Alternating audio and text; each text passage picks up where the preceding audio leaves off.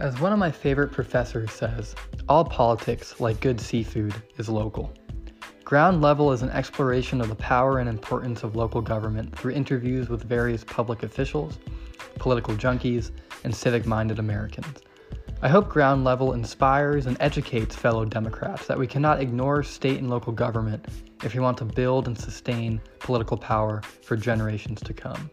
Welcome to Ground Level.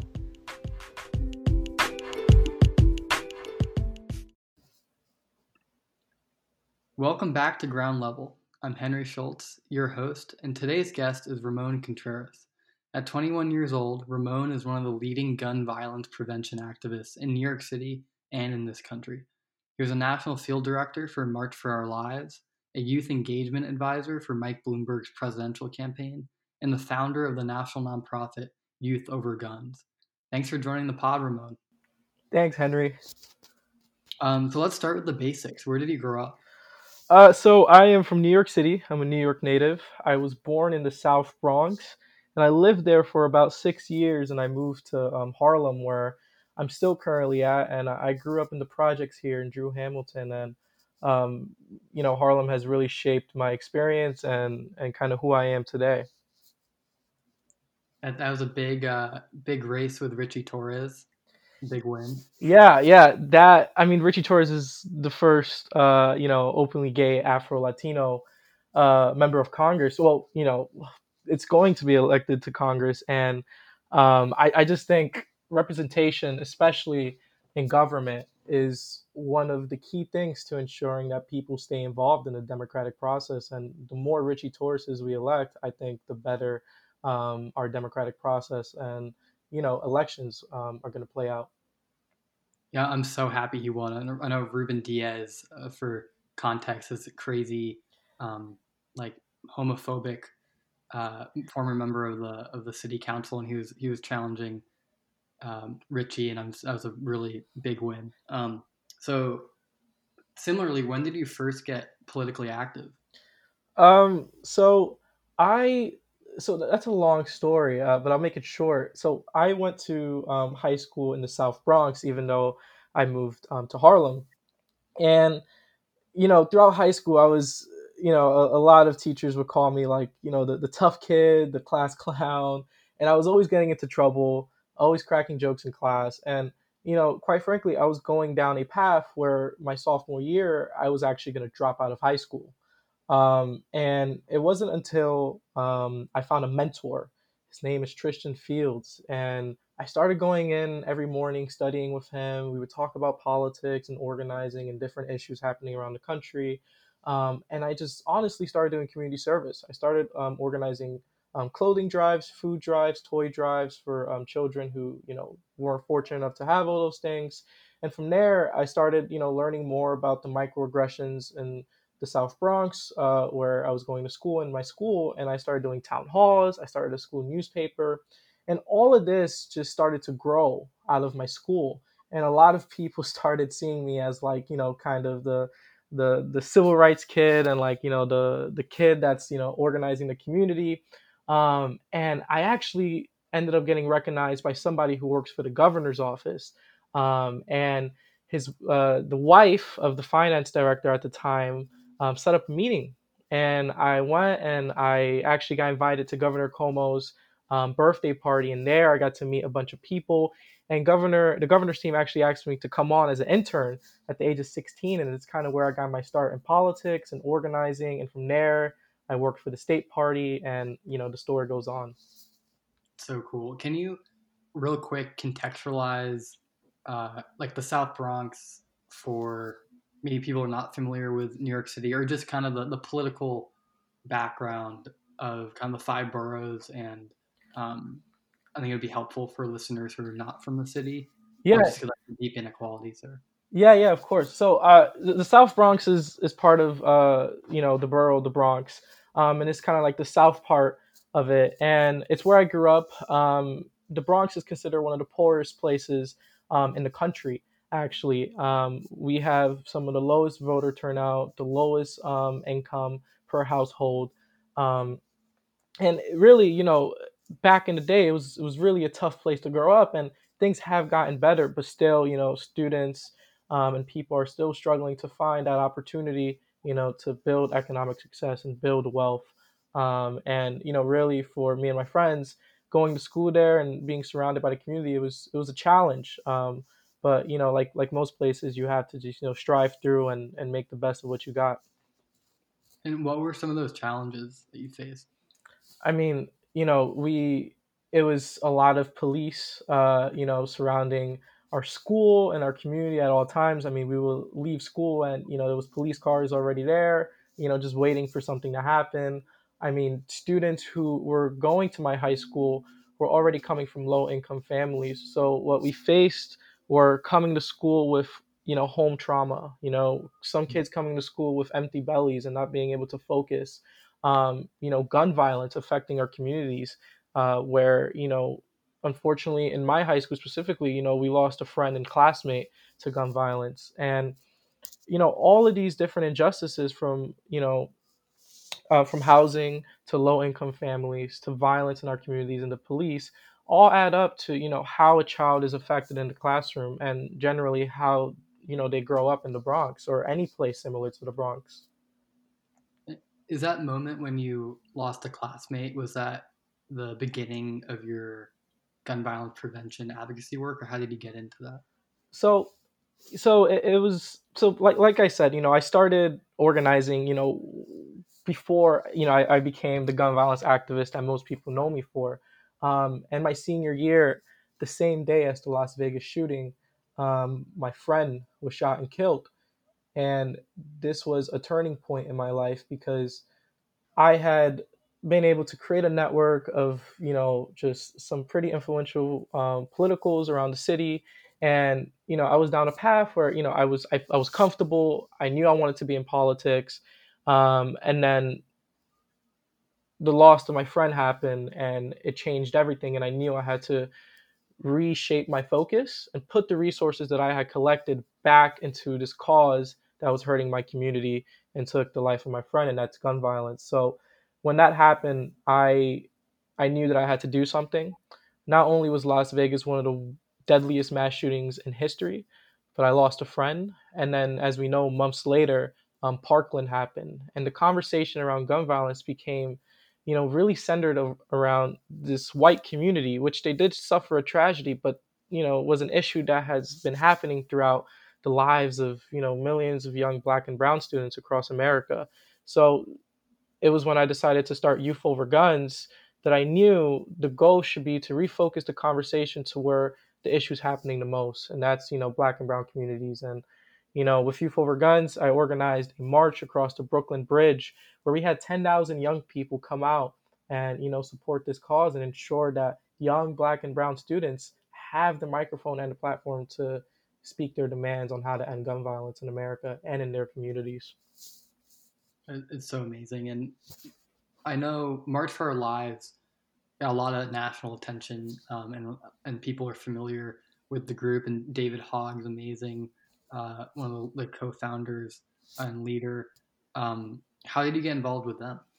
Yeah, so after the march in New York, there was a lot of press behind it. CNN, Complex, all the big press that people follow, and I was not expecting that at all. I mean, I was only expecting about 500 people to show up to, the march that Youth Over Guns organized, and it was just the results were just amazing and astonished me. And after the press coverage, some of the folks from March for Our Lives actually reached out and they said, we're really impressed. We want to support your work.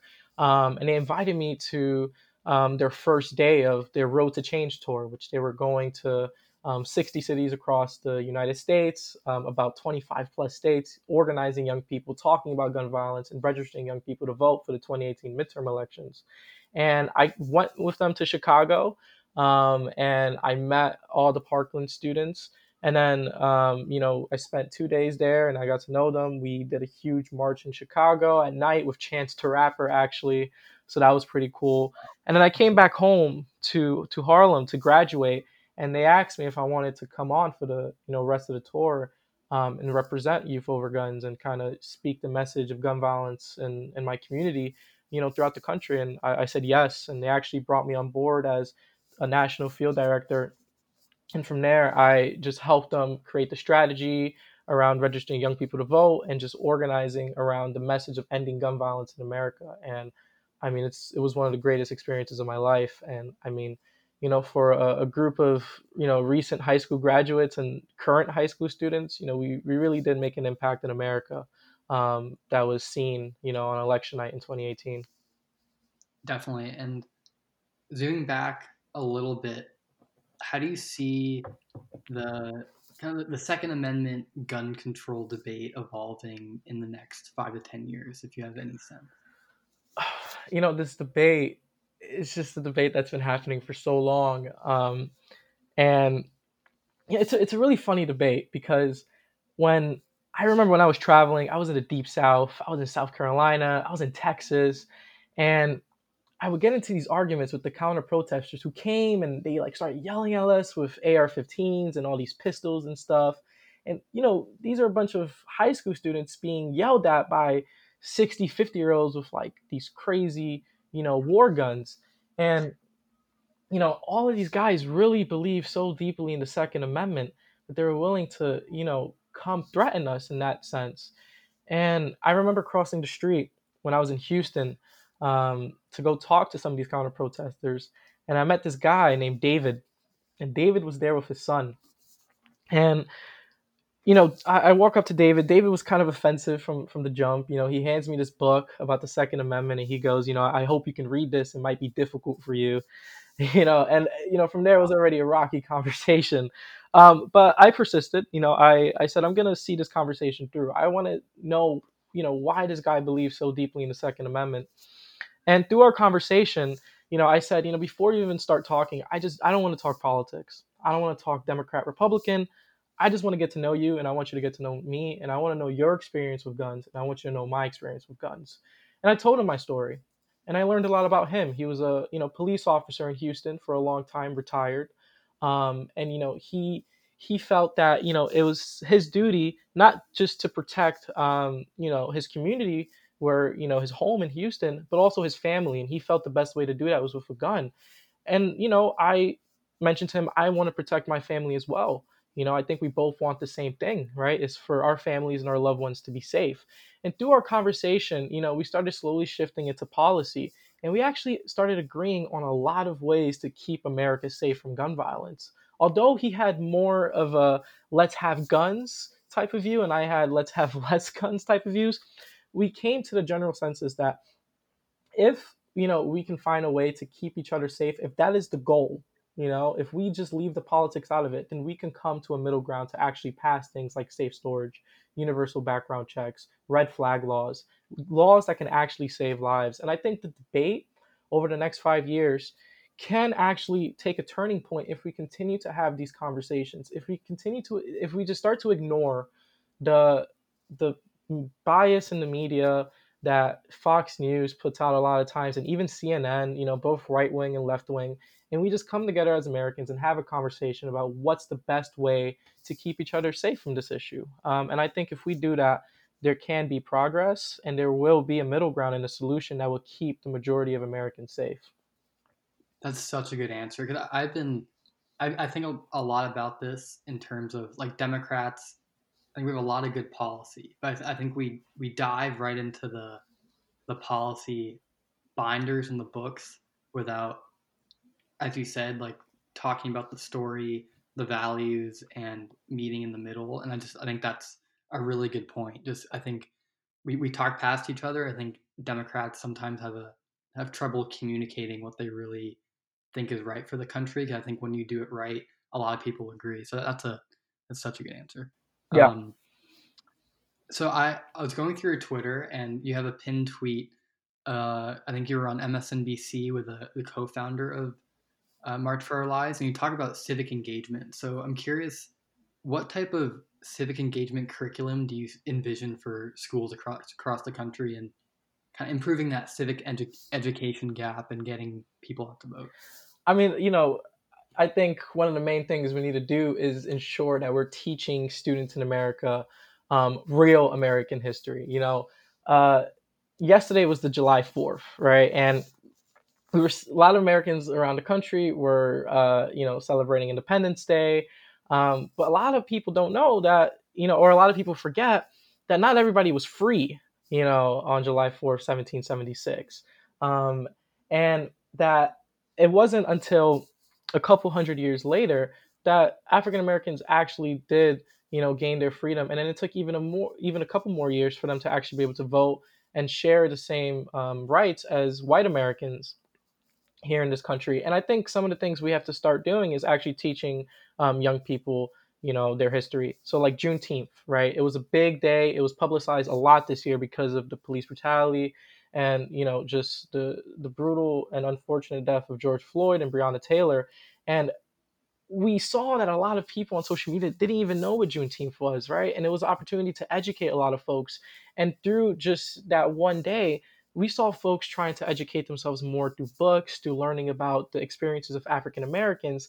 And I think a big part of civics is learning about the civil rights movement and what led to the civil rights movement and why a group of Americans who were discriminated for years, right, from slavery to Jim Crow laws to the criminalization and incarceration of Black Americans here in America. We have to learn what caused this injustices. What is the root of this injustices in order to understand why voting today is so important and so powerful. I sit on the advisory board of this organization called Next Gen Politics. And what Next Gen Politics does actually, they go into different high schools across the country and they teach students, how to organize, how to protest, the importance of, using their power to vote. And I also sit on the board of Generation Vote, which is an organization that's working nationally to protect the voting rights of young people and actually make it more accessible. And I just think, like in the interview, I think that a big part of why we continue to see the wrong leadership is because our schools aren't focused on actually teaching our young people how to organize and how to correctly use their power to vote. And they're not being taught the history of why it's actually so important to vote today. There's a really good article in Foreign Affairs talking about just how much money we spend on STEM and how so little of it's invested in civics, political science, history. It's really depressing, but it needs to be fixed. I It's mean, really it's not even just. I mean, we can have a lot of money going towards STEM, right? I think we should have billions of dollars going towards our education system, and I think the leadership we have now just have the wrong priorities. Why is in New York City, for example, the NYPD getting $6 billion annually, and why does their budget continue to increase? Before recent protests, and why was education getting cut? Why were necessary programs that people need in order to live a decent life getting cut? While we have this police department that is just causing trauma in our communities, right? Like there are so many things that we can prioritize to actually lead America in the right direction. But we continue to see failed leadership take us down the wrong path. And, a huge part of that is because of, our young people not being educated on civics and not really knowing the importance of voting. I mean, we saw it in this recent election. I mean, Bernie Sanders, was the young person candidate.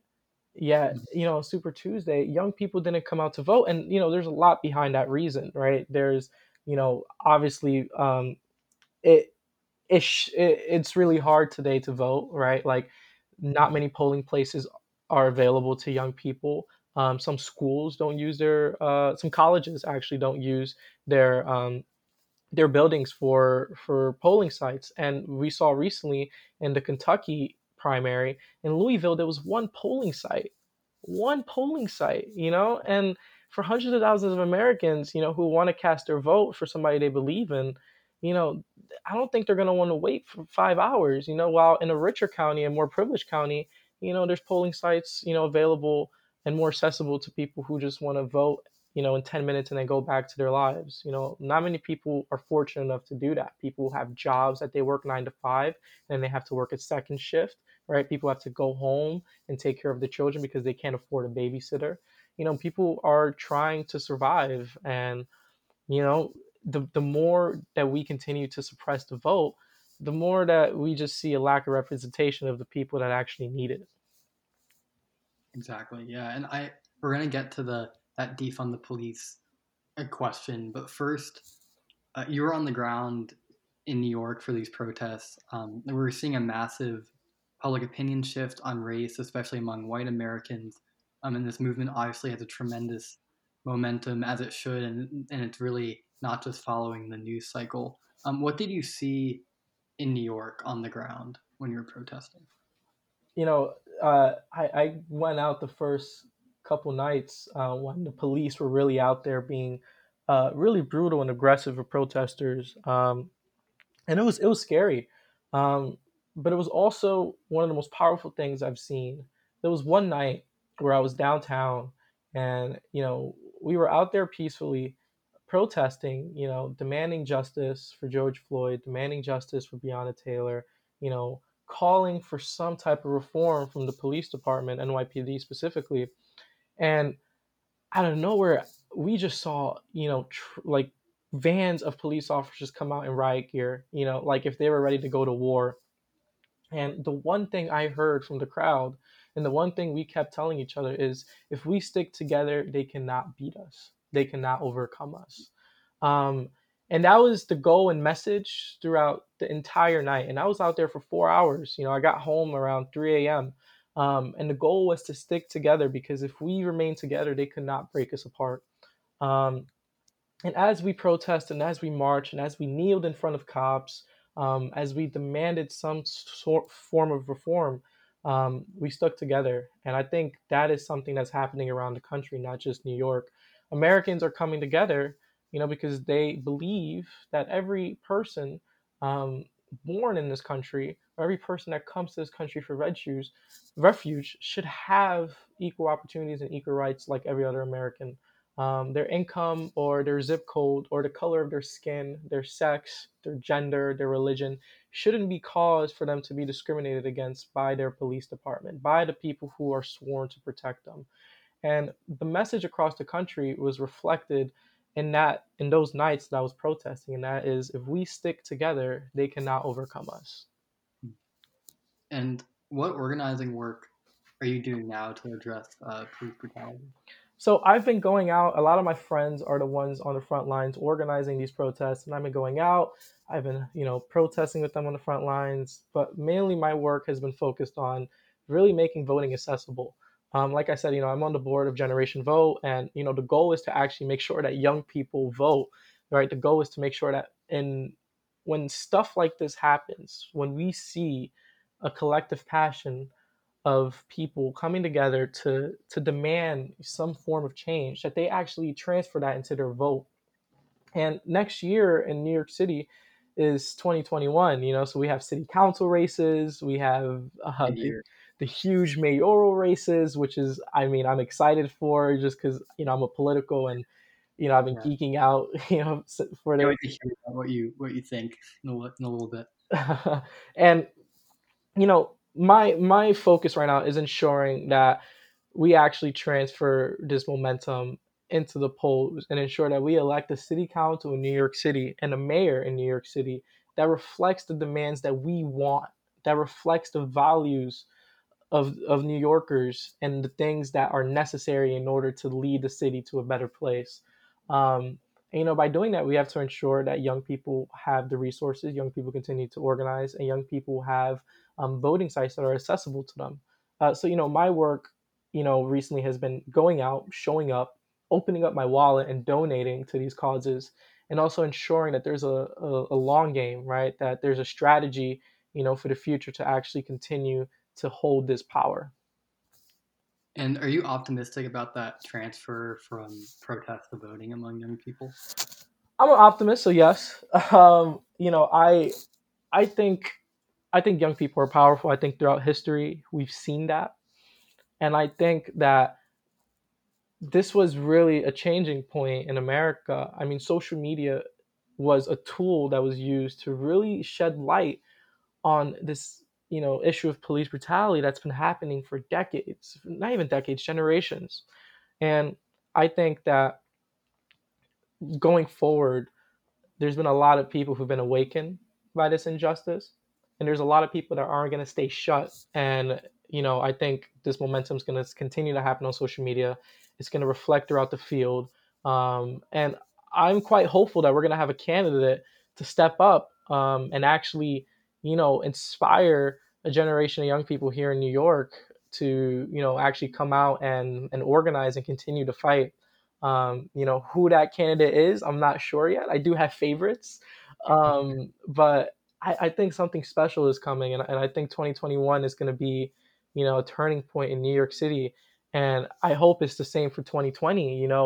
And defeating Trump. I think if we get behind, the Democratic Party right now, which is the party that's taking on, just the injustices that the Republican Party continues to promote and continues to support, then I think it could be a beginning to really start to form a country that works. I'm not saying that the Democratic Party is necessarily the people that will make the change happen, but I'm saying that they provide us with a start to actually start that healing process that both parties have caused so much pain on the lives of blacks and brown people here in America.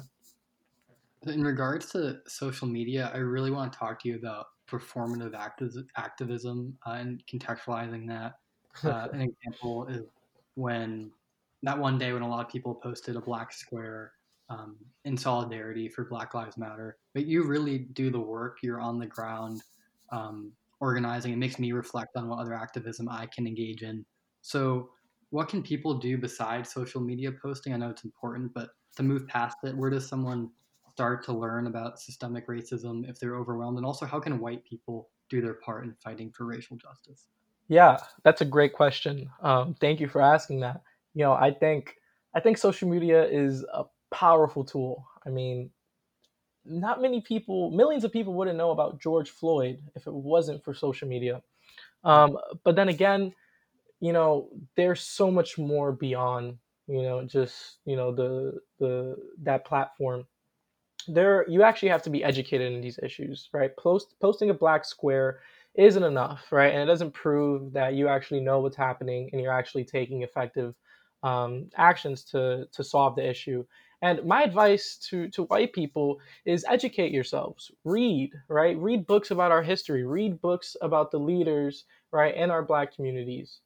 Search, what America has done, throughout generations to black people, and why we're so disadvantaged today. Be open-minded and watch documentaries about the struggles, of African Americans and brown people here in America. And also open up your wallets. There are so many black owned businesses out here that are struggling every day, to actually, break through and create wealth, within their community. And I was actually reading an article from 1968 to today. The wealth gap between the white fam from the average white family and average black family has not changed almost at all, right? The average wealth within the black family in America is 1/10 of the wealth in a white family, and if we can't open up our wallets to those who are disadvantaged the most and support those businesses, then we're continue to serve the patriarchy here in America that continues to provide opportunities for one set of demographic compared to the other. And I think in order to really be part of the cause and the movement, you have to educate yourself, right? You have to donate and open up your wallet. And you have to be willing to have a conversation with your family members and friends who may not be as open minded as you are to start, to dig deep into this conversation. And by doing that, you're actually helping create a whole new population of educated folks, whether it's just, two of your family members or two of your closest friends. I also want to shout out the Collective Pack. I recently interviewed Jevin Hodge, who's a board of supervisors candidate in Maricopa County, but that's a pack that wants to build Black political power on the local, state, and federal level. I think that's an incredible group, and I give money to them, and they're just, I think, really amazing. So I want to jump into New York City politics because I think it's very fun to talk about. But first, can you explain the defund the police movement and its policy goals, and maybe specifically about the NYPD?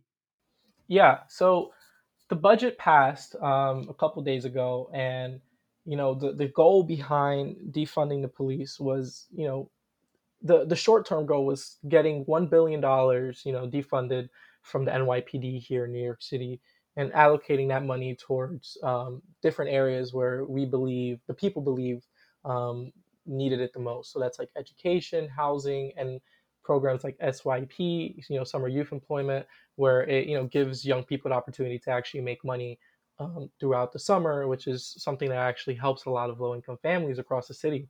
And the long term goals is to continue to defund the police, dramatically. I think, like I said earlier, we are focusing on the wrong, things when it comes to our budget. There is no reason why a department, the police department, should be getting billions of dollars, in funding when children and teachers don't even have enough supplies in their classroom, Mhm. right? When literally affordable housing in New York, is non-existent. Like the average family with the average medium income here, especially within the black and brown population here in New York City, can't afford what a lot of people are calling affordable housing here in New York City. NYCHA, for example, right? Why are we sending billions of dollars to NYPD when we have NYCHA residents, which I am one myself, and I grew up here in NYCHA my entire life, and our buildings are falling apart. We have lead, that's getting into the lungs of children, and like water.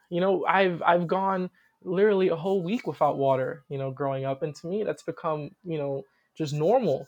But a lot of people don't know that that happens in New York and a lot of cities across the country, right? And if we are having these issues, why does the leadership that we elect, right, to protect us and to fight for us, why do they continue to fund the wrong things, to put their budgets in a way where they continuously leave out the working class, right, and black and brown people in New York City? I think the long term goal is to just make sure that we have a leadership that is funding the correct things in New York City, that are prioritizing the people, and ensuring that we continue to defund police departments that honestly don't do much good for the working class family here in New York City. Yeah, I think NYCHA is they need $8 to $10 billion to actually make these improvements. I think it's probably double that. I do some research on that story, and Ramon, you personalize it, but I find it incredibly frustrating. I worked in the city council last summer, and constituents would just come in about NYCHA constituents would complain about all the issues needing to be fixed, and it goes on for years, and it's really frustrating. But I think I have a question related to the budget and defund the police. I think it also comes back to that idea we were talking about communication with Democrats and kind of rethinking how we articulate our values. Do you think there's like a better word for the movement than defund? Like I think like reimagine, reallocate. I know I just think it gives sometimes unneeded political leverage to the right. And I think the policy proposal is all about show me your budget and show me your values. And it's like we need more money in housing, and the NYPD doesn't need so much money. Do you see like a potential communication issues there, or do you see there could be a better word for defund, or like what's your take on how the right has weaponized this movement? The right is always going to weaponize anything, Democrats or people say, anything the working people try to advocate for. They're going to find some way to make it about politics. And honestly, I think the word defund is the correct word, right? It's what we're trying to do. We want to, for the moment, defund the police and get our minds together and ensure that we elect the leadership that can better accurately, create a budget that reflects, their actual city and community.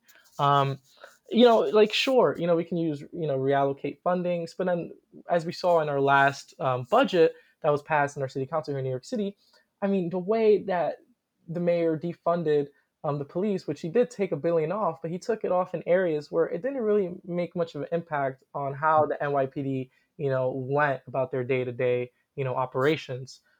So even Democrats, you know, you have to be very careful with the words, you use when you're demanding change, because they would try to find, every corner to cut in order to ensure that they're pleasing, whatever special interest, is in their pockets. And I think that defund is very clear. It's a message that, anybody can understand, especially our politicians.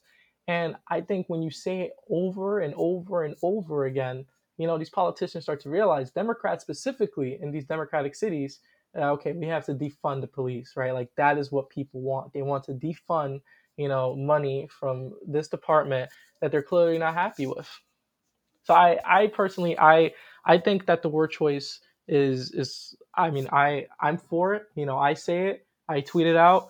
I think that the right is gonna always find a way to weaponize things, and it's all about out organizing them and ensuring that our people are actually going out and organizing, and we're using a message of unity, and not trying to do the same thing back. I think our country is so divided just because of the biased media that continues to promote political agendas from both parties, and it does our country no good.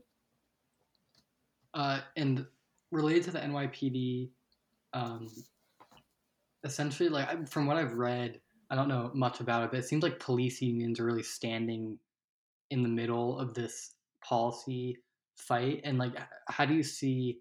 And then it seems like they're problematic and trying to get real substantive change done. Do you see any way? Like, what's the future of police unions and like their role in this? I mean, police officers are fighting, our policy demands, where most of them, weren't even born, right, in the communities that they police the most, right? Like, a couple blocks from me, there's a police precinct. And in this precinct, I mean, I can probably count the number of black officers I've seen in my hand, right? And it's very obvious that these officers almost have no experience really growing up in the community and getting to understand the community. So honestly, I'm not too much concerned if a police officer from a whole different country that has no knowledge of my experience growing up here has an opinion on how the police department should look like, because that person obviously does not know what's the best way to keep us safe and keep us protected.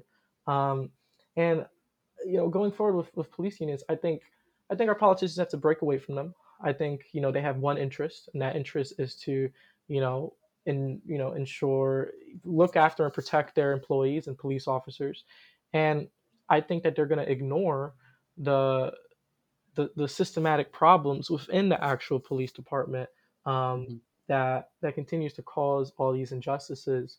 And I think we just have to pressure them by forcing not forcing politicians, but pressuring politicians to break ties with them and stop taking money, um, from anything related to law enforcement here in New York City, in order to really start to reform our police department, and also pressure police unions to change their ways and actually sign on to the demands that we want. And as you said, we have a election coming up, 2021, city council, the mayor. Um, who do you see as a front runner? And also, full disclosure, I'm doing some volunteering policy research for Sean Donovan, who's Obama's former housing secretary. But yeah, what's your take and what's your pulse on the how the race is shaping up? Ooh, this 2021 is going to be so interesting. I mean, so I think that the front runner, going in right now is Stringer. Um, Mhm. but you know, there's been a lot of recent rumors and hype around Maya Wiley, who's a civil rights lawyer. Um, she's a professor at the New School, and I get really excited when I just think about the possibility of Mayor Maya Wiley, in New York. I think she understands the issues that New Yorkers are going through right now. I think she's been a voice against, the corrupt politicians, and she's been a voice against Trump and all the disgusting things he says. And I think she has a clear vision, and she has a very clear message on what she believes, and what she believes is that everyone deserves a chance, no matter what their background is. And I'm honestly excited for her, to possibly launch her mayoral race. And There's a woman right now who announced her name is Diane Morales. I hope I'm saying her name right. She's an Afro Latino woman, and she was out in the protest, and her son actually got maced by NYPD officers while protesting. And I think she's very exciting. But I don't get excited by anybody else really. I mean, I think we need something new in New York City. And I think Stringer is, I think Stringer is cool and all, but Stringer has, although he's been leaning, towards Elizabeth Warren and more progressives, within the last couple of years, we all know it's because he wants to run for mayor. But I think we need somebody that's not a long-term politician, right? I think we need somebody that's not thinking about their next seat. And as we know, De Blasio was thinking about the presidency the whole time, which was a complete fail. But I think we need a clear vision. And I'm excited for possibly the candidacy of Maya Wiley. That's awesome. Yeah, it seems like Corey Johnson and Stringer are they've been fundraising probably for a couple years. They are deeply entrenched New York City politicians, and yeah, it feels like they we wouldn't see the progress we want in New York. Um, so we're at the same point in college, and I feel like a total underachiever. Oh But no, no. what's your advice to fellow college students who want to do advocacy work and make a difference? And what do you say to maybe some members of the older generation who discount the power of a student and are like, oh, you can march in the street, but you probably don't vote? What do you say to them? We had this saying. We used to say this thing on the road when I was with March for Our Lives, and it was, "Don't trust anyone over 35." um, and it's a joke, but a lot of adults try to limit the possibility of young people. And as college students, and as the next generation of leaders, actually leaders today, but the next generation of people who will be enacting the changes that we're demanding today, we have to continue to stand up for what we believe in. My advice to every young person, in college or in high school, is to, if you have a passion, whether it's art, whether it's organizing, whether it's film, whatever it is, writing, follow that passion and, do everything you can to make sure that you're inclusive, right? And that whatever you do in life, you're making it accessible to others. You're bringing other people in, and you're leading a life, of kindness and compassion. I always tell people, and I live by this myself, is the best thing we can do is be a good neighbor, be a good son, be a good brother, and be be a good member of the community. And if we do those simple things, and we pay attention to the injustices happening in our country, and we speak out against it, then I'm very hopeful, and that's my advice. It's what I've done. I've anytime I've seen something wrong, I've just always used my voice. Even if I felt like my voice wasn't powerful enough in that moment, I always tried. And it's something I'm going to continue to do for the rest of my life. Whenever I see something wrong, I will always speak out. And to the adults who want to limit our power and our voice, I mean, my message to them is, just either sit back, and support us, or sit back and be quiet. The future is ours, and if we want a future, we can't look to the past.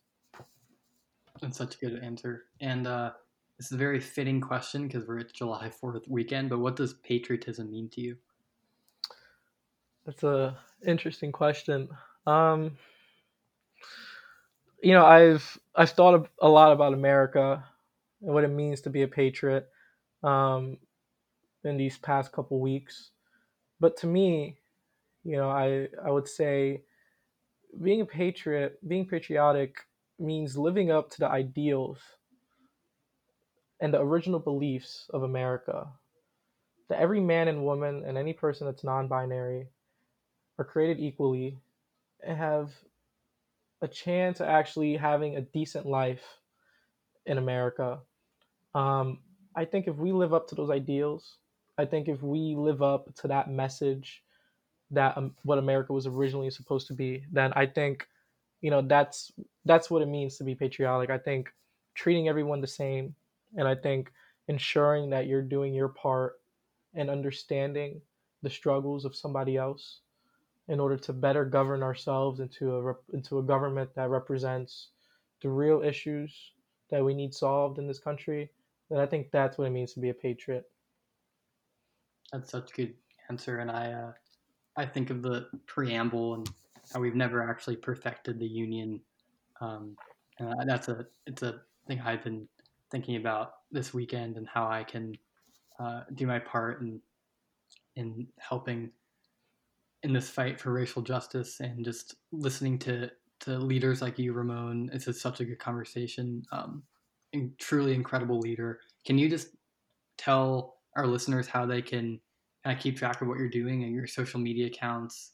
Just to kind of think, I know I have at least one friend, my friend Liam's listening, but he followed you on Twitter, and really he's very inspired by you. So what's your social media handles? Yeah, so you can follow my work on Instagram. My social media handle is Ramon.Contreras and then the number one. And then on Twitter it's underscore Ramon Contreras. I try to post as much as I can.